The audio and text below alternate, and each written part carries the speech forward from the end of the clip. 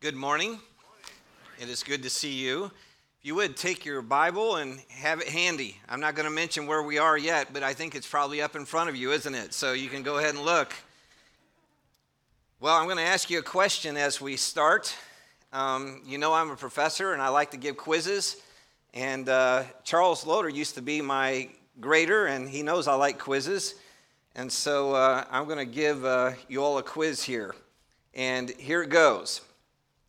I want you to think of what is your favorite book of the Bible. What is your favorite book of the Bible? First book that comes to mind. Favorite book in the Bible. And then I want you to turn to your neighbor and share with your neighbor what is your favorite book in the Bible. Go ahead and do that. I'm assuming you read the Bible occasionally, right? So there you go. What's your favorite book in the Bible?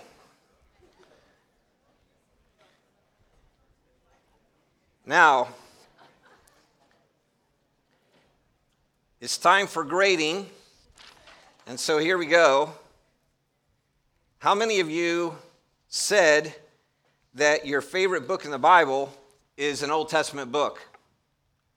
Okay, I just want you to find out who the true elect are in the church right as I start off here, so that's good to know. And the Old Testament was Jesus' Bible. I do affirm the New Testament. It's helpful, but you might want to dip into Jesus' Bible as well, and there are a lot of good things there, and we're going to do that. We're going to look today in your second favorite book in the Bible, Zephaniah, okay? So if you will take your Bible and look to the book of Zephaniah. We're looking in chapter 3, and I have up here, I sent in 9 through 20, and as I continued looking at it, I decided to start at 8, so please forgive me, okay? So I added another verse that we're going to look at this morning. But we're looking at Zephaniah chapter 3, verses 8 through 20. Now, as you're looking that up, Zephaniah lived during a time when the people of God had really rebelled against God, turned completely away from Him. They were self-consumed. They ignored God's word, and God gave Zephaniah a message to bring to his people. And this message focused on imminent judgment, catastrophic judgment that would be a world event. And it's often referred to in other places in the Bible, and Zephaniah refers to it as this as well, the day of the Lord. And when we think about the day of the Lord in the Bible, especially in the Old Testament, the day of the Lord was a day that was understood to be in the near future, but at the same time, something that would be ultimately at the end time. And so there are pictures of it that the prophets speak of, Zephaniah and Amos and others, where there is a nearness to the day of the Lord. But always in mind, as you look at these prophets, they understand that the nearness of the day of the Lord is really a picture of what is going to come that will be much greater, that will be a world event. And Zephaniah, in his book, at the beginning of this book, speaks to these things. And while these world events and Zephaniah's time would foreshadow the day of the Lord for all the nations, he doesn't end there, though, because he also talks about what will happen regarding the people of God at the time of the day of the Lord. And when we look in the Bible, the day of the Lord, many things we can say about it, but there are two things we must always remember about the day of the Lord. First of all, the day of the Lord, once again, will be a day when God, once and for all, subdues his enemies. And it is a day of justice that he will execute upon all of the nations all over the world. That's one. But the second thing we need to remember about the day of the Lord is the day of the Lord will be a day of salvation as well. It will be a day when the Lord brings out his people and removes the sin in this world and makes his people what he intended to make them all along, that is like his Son, Jesus Christ. It will be a wonderful day when we will experience the trueness of salvation, the completion of it. We realize this. I remember when I was a kid in Sunday school that we were taught about salvation, the 3 parts of salvation, and that I was saved, I'm being saved, and that I will be saved. And we understand that it is, I was saved, that is justification. I am being saved, that is sanctification, and I will be saved, glorification. And we have all of these understandings in the scripture of salvation. And when we look at the end of Zephaniah's message, it is really talking about that glorification, that we will be saved. And he looks to that time that is coming in the future. So after describing with great detail the catastrophic judgment that will be a world event brought by God on all nations, he turns his attention to the salvation of believers and what we will experience at the end time. With that being said, let's look at Zephaniah 3, and let's begin reading with verse 8. Therefore wait for me, declares the Lord, for the day when I rise up as a witness. Indeed, my decision is to gather nations, to assemble kingdoms, to pour out on them my indignation, all my burning anger, for all the earth will be devoured by the fire of my zeal. For then I will give to the peoples purified lips, that all of them may call on the name of the Lord to serve him shoulder to shoulder. From beyond the rivers of Ethiopia, my worshipers, my dispersed ones, will bring my offerings. In that day you will feel no shame because of all your deeds by which you have rebelled against me. For then I will remove from your midst your proud, exulting ones, and you will never again be haughty on my holy mountain. But I will leave among you a humble and lowly people, and they will take refuge in the name of the Lord. The remnant of Israel will do no wrong and tell no lies, nor will a deceitful tongue be found in their mouths, for they will feed and lie down with no one to make them tremble. Shout for joy, O daughter of Zion. Shout in triumph, O Israel. Rejoice and exult with all your heart, O daughter of Jerusalem.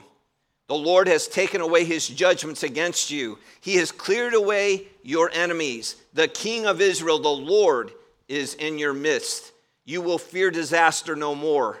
In that day it will be said to Jerusalem, do not be afraid, O Zion. Do not let your hands fall limp.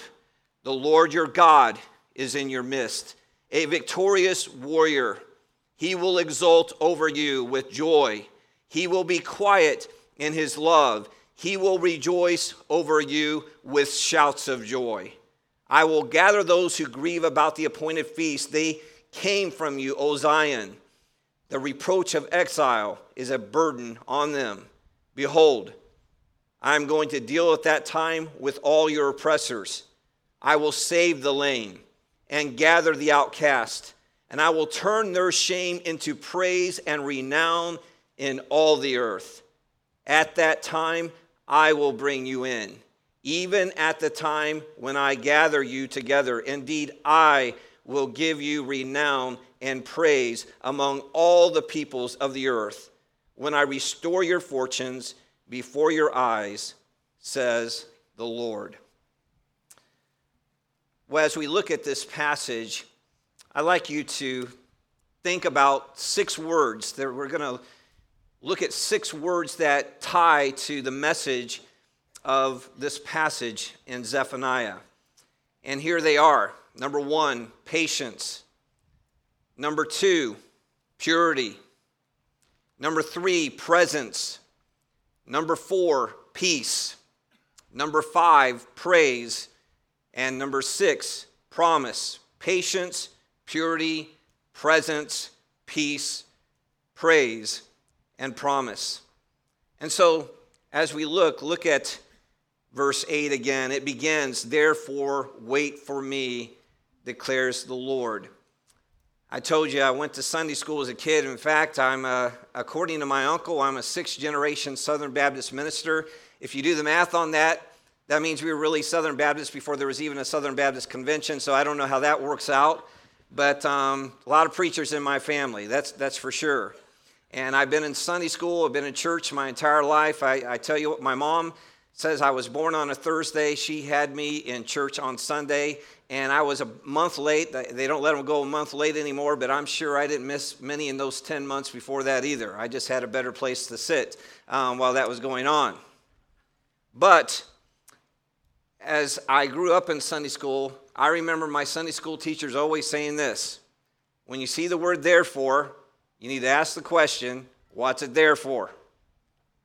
And so the question is, what's it there for? It is referring back to all that Zephaniah has been preaching about the devastating judgment that is going to come.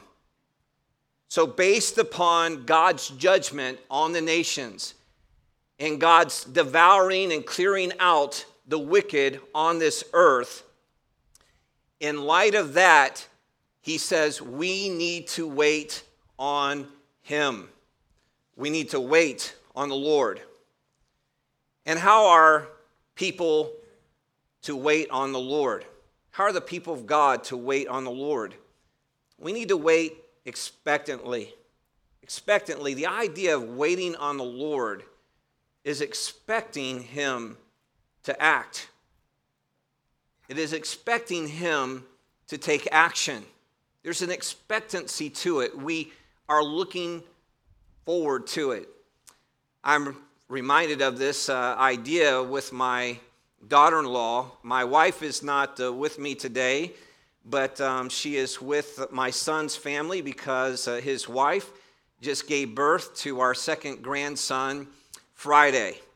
And so I don't know why she would rather be with her grandchildren than with me, but that's the case. And next week, by the way, her mom got a house in Florida and invited her to come visit her. So you may see my wife sometime this summer, okay? But she's having a good time right now. But when a woman is pregnant, we often use the word description saying she's expecting.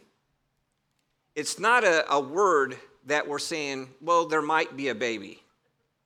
No. When we say that she's expecting, there is a baby, and it is coming. And it is coming, again, on its own time, is it not? But it's coming. It's not a question whether it's going to come. It's really a question of when it's going to come, but it will be coming. That's the idea here of waiting on the Lord.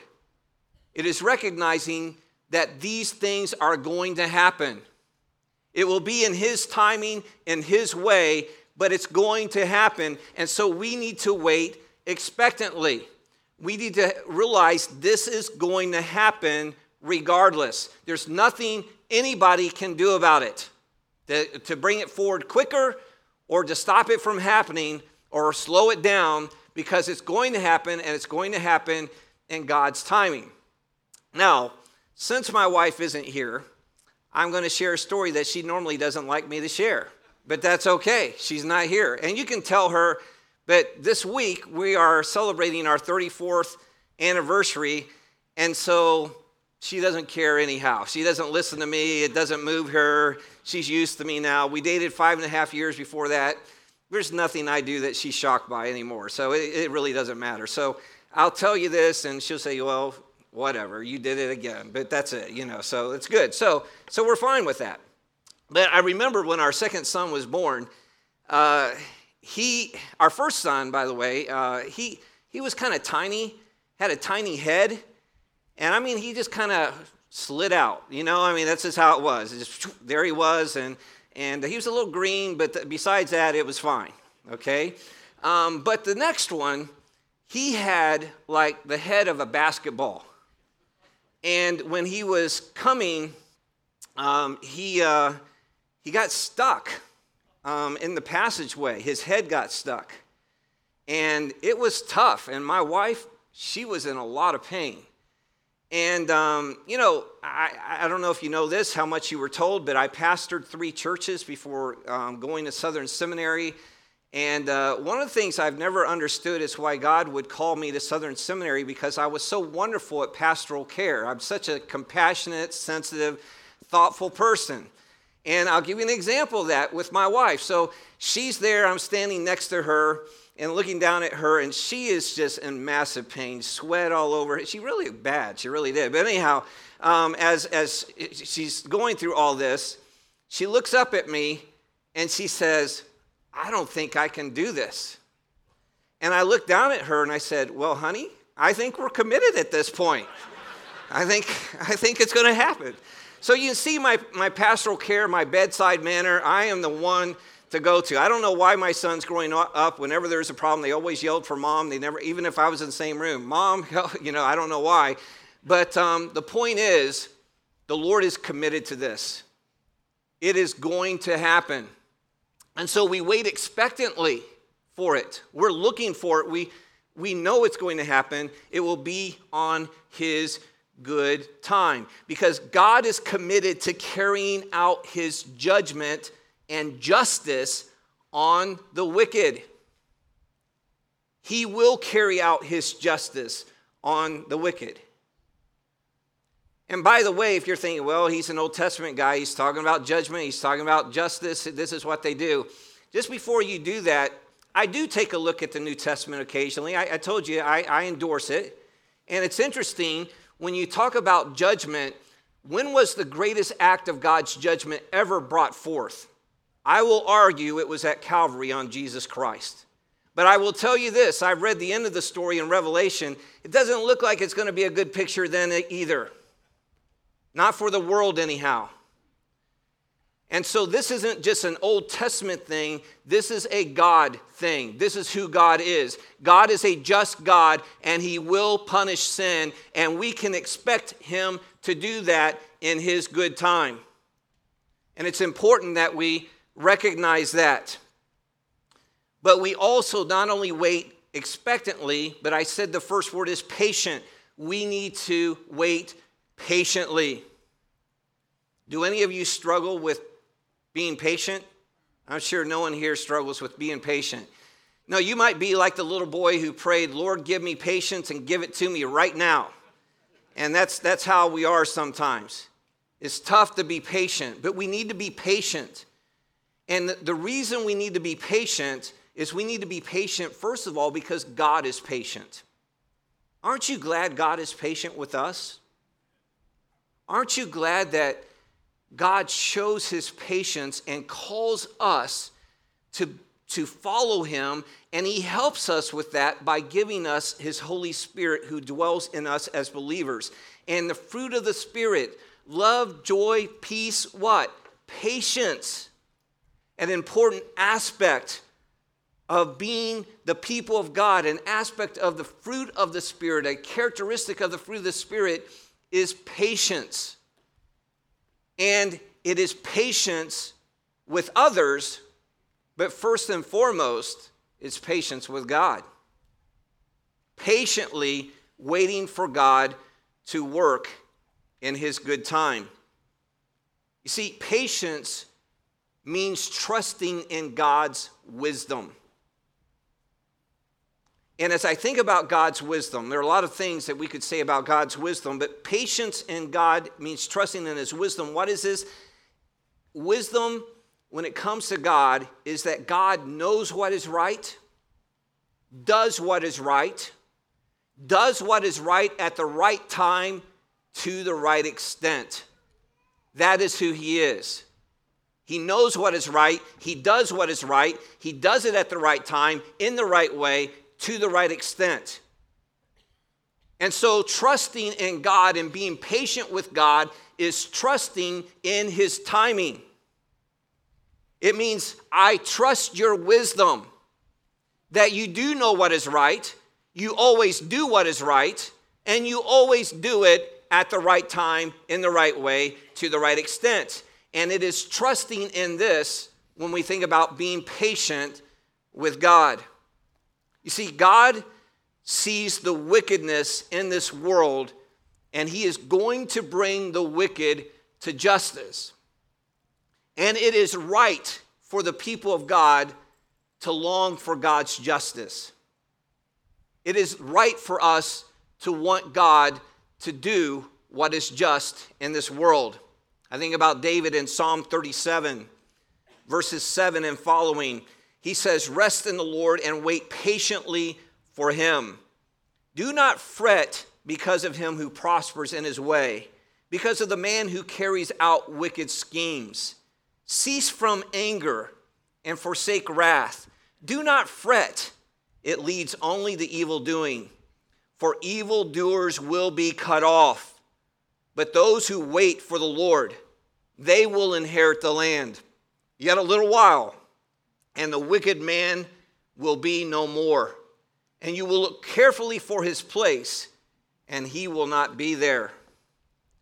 So God will deal with the wicked, and we need to wait patiently for that. That is what he's saying here. We need to wait. And it's interesting, God's mercy will prevail. We need to wait because God's mercy will prevail for those who trust in him. No matter how dark things may be in your life or in this world right now, God is going to make things right, and his mercy and compassion will prevail for his people. I go on in Psalm 37, and David says in verse 11 and then verse 34, "But the humble will inherit the land and will delight themselves in abundant prosperity. Wait for the Lord and keep his way, and he will exalt you to inherit the land. When the wicked are cut off, you will see it." It's interesting. He says, wait for the Lord and keep his way, which brings me to one more thing we need to think about when we think about waiting on the Lord. We need to wait expectantly. We need to wait patiently. We need to wait faithfully. We need to wait, as he says, wait for the Lord and keep his way. I think of an old song I grew up singing when I was a kid. It goes like this: "O land of rest, for thee I sigh. When will the moment come when I shall lay my armor by and dwell in peace at home? We'll work till Jesus comes. We'll work till Jesus comes. We'll work till Jesus comes, and we'll be gathered home." Expectantly, patiently, faithfully, waiting on the Lord, because he will do what is right, because he knows what is right, and he will do it in the right way, at the right time, to the right extent, and we can trust in that. Patience. The next word is purity. Look at verse 9. "For then I will give the people's purified lips, that all of them may call on the name of the Lord to serve him shoulder to shoulder." And then look at verse 13. "The remnant of Israel will do no wrong and tell no lies, nor will a deceitful tongue be found in their mouths." Note this: the Lord will give people from every nation purified lips. In the Bible, unclean lips indicates an unclean heart, a sinful heart. So to have purified lips, it really is best understood when we think about the prophet Isaiah, when his lips were touched in a vision. And there he was told, "Your guilt is taken away and your sin is forgiven." That is what this is a picture of. The Lord will give us, his people, those of us who are believers, purified lips. Our guilt will be taken away, our sin forgiven, and he will cleanse us and purge us from our sin. And he says in verses 11, the last part of 11 and verse 12, "You will never again be haughty on my holy mountain, but I will leave among you a humble and lowly people, and they will take refuge in the name of the Lord." It's interesting, because in Matthew 11, verse 29, Jesus spoke these words. He said, "Take my yoke upon you and learn from me, for I am gentle and lowly in heart." If you look in the New Testament, of course, it was originally written in Greek. And the Greek translation of the Old Testament, of course, the Old Testament was written in Hebrew and Aramaic, but the Greek translation, called the Septuagint, when it translates this verse here that we just read, it uses the same two words that Jesus used to describe himself in Matthew 11:29, that says, where he says, I am gentle and lowly. So what is he saying here? What he is saying, Zephaniah is saying that God is going to make us gentle and lowly.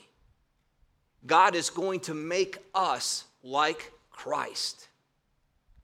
And that day is coming. Dane Ortland, speaking of this, wrote these words, gentle and lowly. This, according to his own testimony, is Christ's very heart. This is who he is. Tender, open, welcoming, accommodating, understanding, willing. If we were asked to say only one thing about who Jesus is, we would be honoring Jesus' own teaching if our answer is gentle and lowly. That is who he is, and that is what he is going to make us someday. God stated in Zephaniah's day that he's going to take his people and he's going to transform them from the sinful, self-centered, arrogant people that we were, and he is going to make us like Christ. And he is going to honor us by making us like Christ, gentle and lowly. That is the promise to the people of God. Why would the Lord do this? Again, look at verse 9. For then I will give to the people's purified lips, that all of them may call on the name of the Lord to serve him shoulder to shoulder. From beyond the rivers of Ethiopia, my worshipers, my dispersed ones, will bring my offerings. In that day, you will feel no shame because of all your deeds by which you rebelled against me. God will make us like Christ, and we will be completely like Christ for one purpose. It is so that we might call upon him and serve him and worship him. He will make us like the Son. When we look at Jesus Christ when he was on this earth, his meat, his food was to do what? The will of his Father. And there's coming a day when we will be made like him. And it will be who we are. That we will be a people that what we will be about one thing. Shoulder to shoulder, together as the people of God, calling upon his name, serving him, worshiping him. That is what he's going to do with his people. And it's interesting, Paul wrote in Romans 7:19, he says, the good I desire to do, I do not do, but the evil I do not want is what I do. That's us today. That's who we are. Sometimes the Christian life, let's just be completely honest. It's a frustrating life, isn't it? It's frustrating in this way because we have in us the Spirit of God, and we so desire to be like Jesus. We so desire to obey him and honor him and glorify him with our lives. And yet, we fall short of that all too often, don't we? And it's frustrating. The day is coming when that frustration will be as if it never existed. When we will be made like Christ, gentle and lowly. And there will be only purified lips on the people of God. And we will come together, shoulder to shoulder, and glorify him as we serve him and worship him. Well, patience, purity. The next word is presence. Notice verse 15 through 17. Look at these phrases here. It says, the King of Israel, the Lord, is in your midst. And then going down, it again says, the Lord your God is in your midst. One of the things you may not know about me is I train dogs. I train dogs to be therapy dogs. Not service dogs, but therapy dogs. In fact, before COVID hit, I would go to the University of Louisville Hospital at least twice a month, and I would visit the NICU. I would go to the psych ward, and then I would make rounds to just general areas as well. And my dog, Chloe, who is a flat-coated retriever, would go with me. And last June, she got a new sister, and her name is Gracie. And Gracie, during the COVID, I trained her and certified her. And so whenever we can get back in, I've got 2 of them ready to go. So I train these. But last year, the dogs in our house are a different population because last year 2 of our dogs died. In 2020, in April, our dog Tyson had cancer and he died. And then in October, our dog Macy. We have Macy, Chloe, and Gracie, but Macy had a brain tumor and she died as well. These were Australian Shepherds. I have now flat-coated retrievers, but my Australian Shepherds, I could never take these 2 to the hospital. Tyson, when we got him, he was named, yes, after the boxer, Mike Tyson. And the reason he was is because we had a cat at that time, and when he came in, she would swipe at him and he would duck like this. And my son said, he looks like a Tyson. Said, there we go. So he named him Tyson. What we did not know that was prophetic, because just like Mike Tyson bites, so did Tyson. And he bit at least 5 or 6 people. Now, one of them was an in-law. We're overlooking that one. I'm on the fence about that one. But, he was just very protective. What happened with my mother-in-law, my mom stayed with us for 9 years after my dad passed away. She had a lot of health problems, and my wife took care of her. She had dialysis 5 days a week, 3 hours a day, just a lot of things that my wife did with her. But anyhow, my sister-in-law were walking downstairs, and my sister-in-law kind of had her like this, and they were going down, and my mom kind of did a little stumble like this. And when she did, my sister-in-law grabbed her. And Tyson's like, no, you're not. You don't grab her. And she got bit. He always had one target, always the fleshy back inside. It was his favorite place to go for. And that's where he bit people. And she never forgave Tyson. But Tyson really wasn't concerned, I don't think. Tyson had about 5 friends. Part of his friends was, I mentioned, Chloe.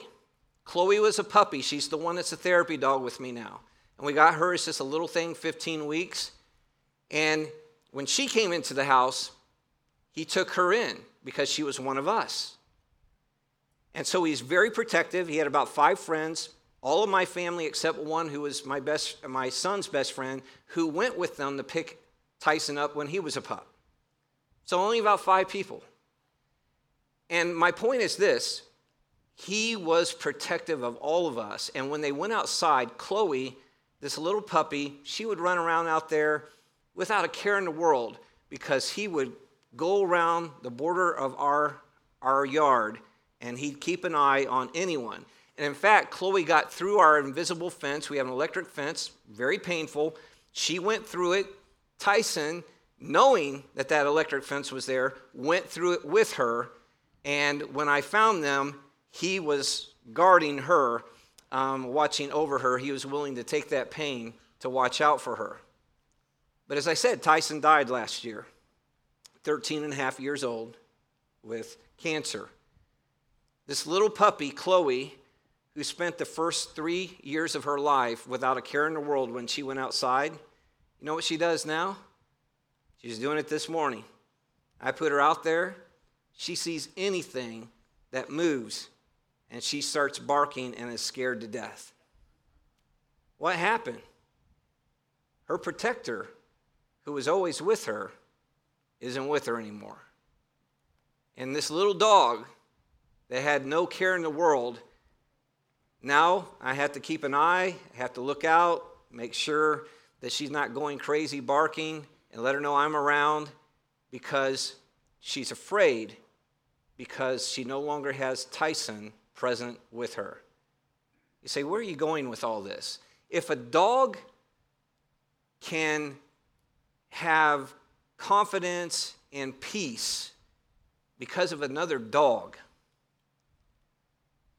then what's it say about us when we belong to God as God's people? Because he is always with us. He will never leave us or forsake us. What reason, because of God's presence, what reason do we have to be anxious? Which brings me to the next word, peace. Because God is in their midst. Look in verse 13. For they will feed and lie down with no one to make them tremble. Why? Because God is in their midst. God is with them. Let me tell you, if you belong to the Lord Jesus Christ, his Spirit dwells in you, and he is with you now. He is with us. And we should be, of all people on this earth, a people who are a peaceful people. At peace with one another, at peace with this world, at peace with God, because we have the peace of God, and we have his presence in us. What has the Lord done? How is it that we have peace with God? Notice this in verse 15. The Lord has taken away his judgments against you. He has cleared away your enemies. The King of Israel, the Lord, is in your midst. There's no more disaster to fear. He says, do not be afraid. Do not let your hands fall limp. Why? Because he is with us. And not only is he with us, he has taken care of our sin problem. There is no more condemnation coming toward us.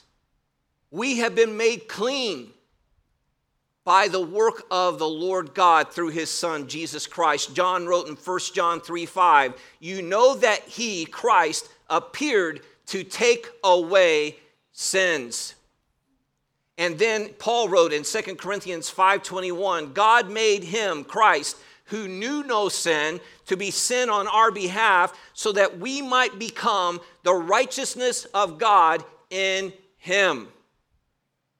And so he has come to remove our sins, and he has come to take on our sins so that we might be made the righteousness of God in Christ Jesus.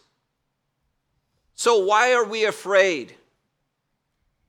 When he, the only one that we should have any fear toward, he has forgiven us. He has taken our guilt and taken it upon himself and bore the penalty for our sin, and we are free from that. We are no longer under any condemnation because God has removed that in Christ Jesus. This is what he has done. But what will he do? Look at verse 17. He will exult over you with joy. He will be quiet in his love. He will rejoice over you with shouts of joy. It's interesting, this phrase here, he will be quiet in his love, because it could be the picture of what we think of when we visualize a mother holding a child and gently calming that child. I saw the first pictures I saw of my new grandson, JT is what we're calling him. That's what I'm calling him. They say he's Justice, but he's JT. Anyhow, that's another issue. But anyhow, JT was being held by his mother there, and it was a wonderful picture. Just a picture of calm, big old brown eyes looking up, and just calm and comfort with his mother there. The quietness of her love as she was holding him. Now, this could be a picture of that, of the comfort we have. But the idea of being quiet in his love, I'll tell you what it makes me think of. It makes me think of an incident in Jesus' life when the religious leaders bring this woman to him who's been found in the act of adultery. And he says to the crowd, whoever is without sin, cast the first stone. Go ahead and do it. And he begins writing in the dirt, and they stand there, and one by one, they all leave. And it's just Jesus and the woman there. And it's interesting, after all the accusers left, Jesus asked her, where are your accusers? Who has condemned you now? And she answers, no one. And you know what he says? Neither do I condemn you. Quiet in his love. No more finger pointing, no more accusations, because we're free from sin. We are free from the guilt of sin. There is no condemnation for those who are in Christ Jesus. He's quiet in his love. It would do us well to know that, wouldn't it? When we do blow it, we think we have this God who's pointing his finger down at us and wants to just ridicule us, and that's not who he is. I think about my grandson. We only have two. Our oldest one, he's 2.5. He's a mess. He gets into things sometimes. Sometimes he does some things he shouldn't do. You know what I do when I look at him? I think there's nothing I could do or nothing he could do to make me love him any more than I love him right now. And when I see him doing something he shouldn't do, I say, okay, I know he's going to do that. He's going to need some help in this area. Doesn't change anything about what I think about him at all. And you know what? When we sin, Jesus looks at us, and the love that I have for my grandson is nowhere near the love that our Lord has for you and for me. And he is not waiting to condemn us, because there is no more condemnation. And we are free from that. And that is what he says he will do for his people through his prophet Zephaniah. The next to last word is praise. Look at verses 19 and 20. And I will turn their shame into praise and renown in all the earth. And at that time I will bring you in, even at the time when I gather you together. Indeed, I will give you renown and praise among the peoples of the earth when I restore your fortunes before your eyes, says the Lord. You may be thinking, this is the weirdest Father's Day sermon I have ever heard in my life. Maybe just the weirdest sermon you've ever heard in your life. But as I was preparing this message, it makes me think of my parents, made me think of my dad.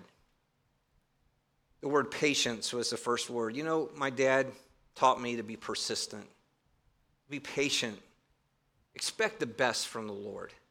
Don't expect the worst from him. Be patient, be faithful. He's a good father. He loves you. Be patient and trust him. I think about my dad teaching me about right and wrong, purity.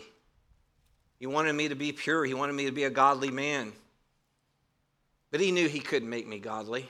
He could tell me what was right, but he couldn't make me do what was right. But what he did, he pointed me to the one who could change me and take this sinner and cleanse me of my sin and forgive me and someday make me like Christ. He pointed me to the Lord and what purity truly is. Presence. My dad was always just one call away. And He was with me until he wasn't with me. This July, it'll be 14 years that he has gone to be with the Lord. And he taught me that there's one I could always lean on.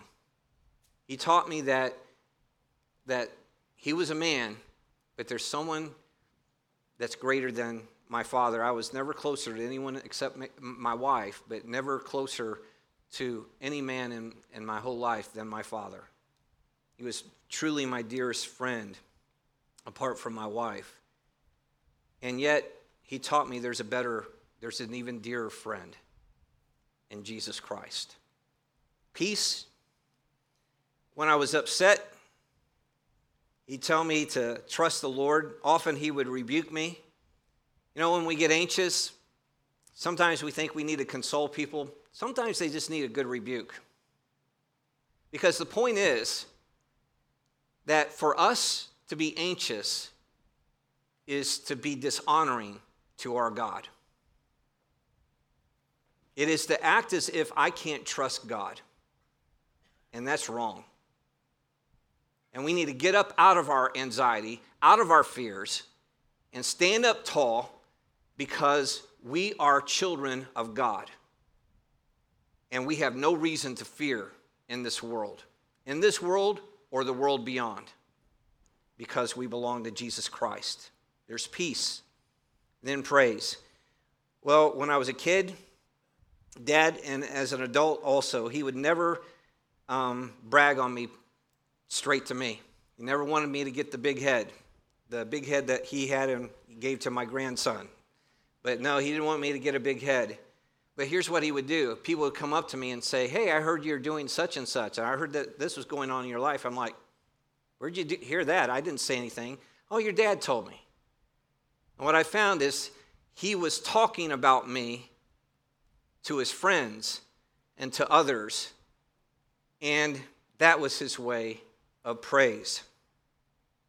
It says here that God will transform us from being outcasts, a broken people, worthy of rebuke, of shame, and he will turn us into a people that will be praised and honored. And that brings me to the last word here, is promise. See, Dad gave me a promise I could count on, and that is when he would fall short, there's one who would never fall short, and that is the Lord. And I can always trust in the Lord through thick and thin, that he's always faithful to his promises, faithful for all eternity. Trusting in God's promises for the future gives us strength to stand in the present. Let me say it again. Trusting in God's promises for the future gives us strength to stand in the present. And God has made all these promises that we've looked at here. And it can give us strength if we'll believe. It will give us strength in the present. But also, trusting in God's promises for the future gives us a song to sing in the present. His promises for the future give us a song to sing in the present. Look at verse 14. Shout for joy, O daughter of Zion. Shout in triumph, O Israel. Rejoice and exult with all your heart, O daughter of Jerusalem.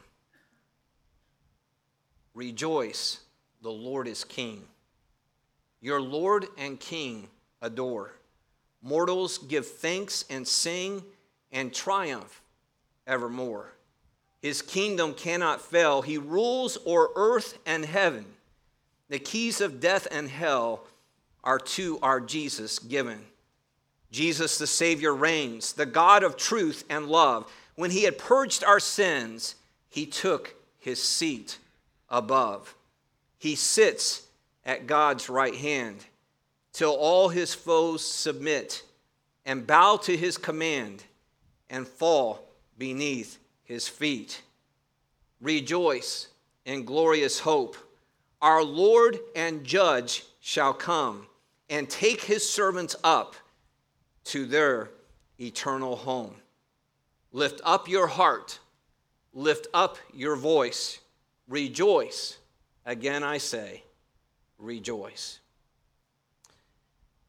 God has wonderful, amazing plans for the future, especially for the future of everyone who believes in him.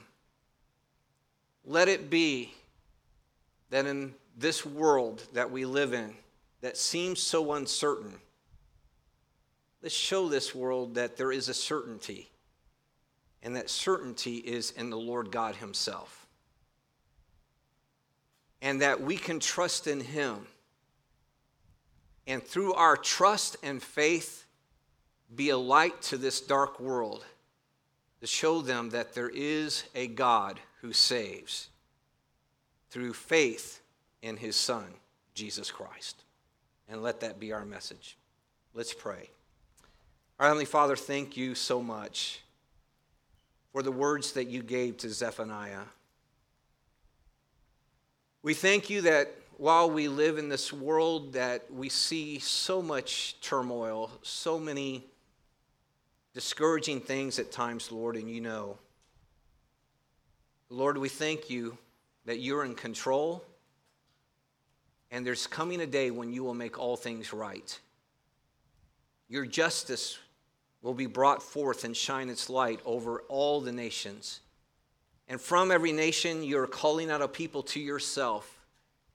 And there is a day that you will come, and we will see you, and we will be made like Jesus. We will be made like Jesus when we see him face to face. And we will be made gentle and lowly like him. Father, until that day comes, let us shout for joy. Let us rejoice.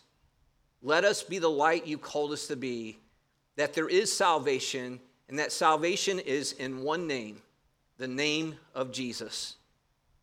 And may we be that light to share the gospel with others so that they might come to saving faith too. In the name of Jesus we pray. Amen.